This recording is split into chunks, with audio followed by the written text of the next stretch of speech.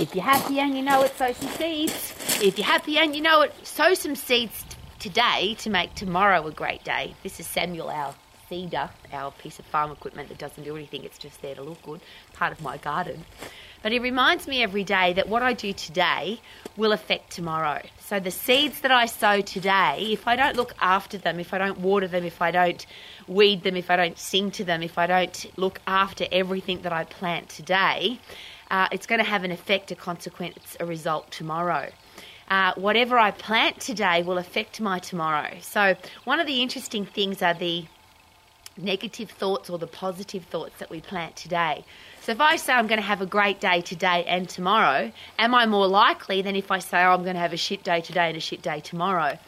That's those words, and I think words are the ultimate seed, because when you plant a seed into your brain, is it possible, a word into your brain, a thought into your brain, a word, thought, seed, that it will affect how you feel, and it could grow into something bigger, much bigger. So if you plant a positive thought, a positive seed into your brain, is it possible that will grow into a big positive thought in your brain, and that could change your actions, which could then change your result?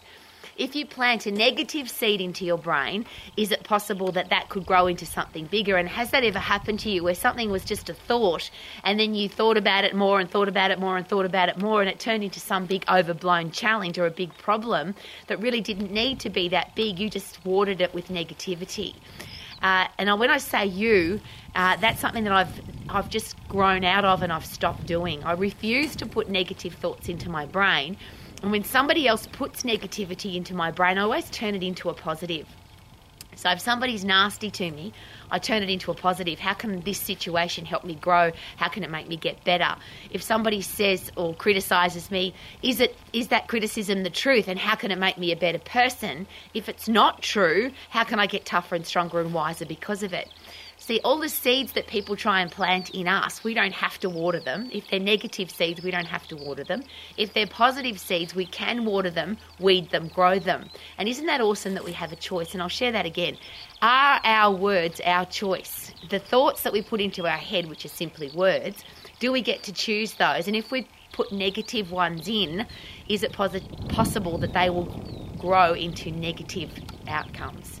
So we choose our words, our thoughts. That then controls our actions, and that then controls our results. So that's why I've got a seeder in my garden. Samuel the seeder reminds me every day to plant positive things into my brain, into my life. Don't water the negative things, just learn and grow from them. Wouldn't it be awesome to live your life to the max, because every day you plant positive seeds that grow into positive actions? Wouldn't that be bloody awesome? Super duper doo, how are you? I'm planting happy seeds today. Woohoo!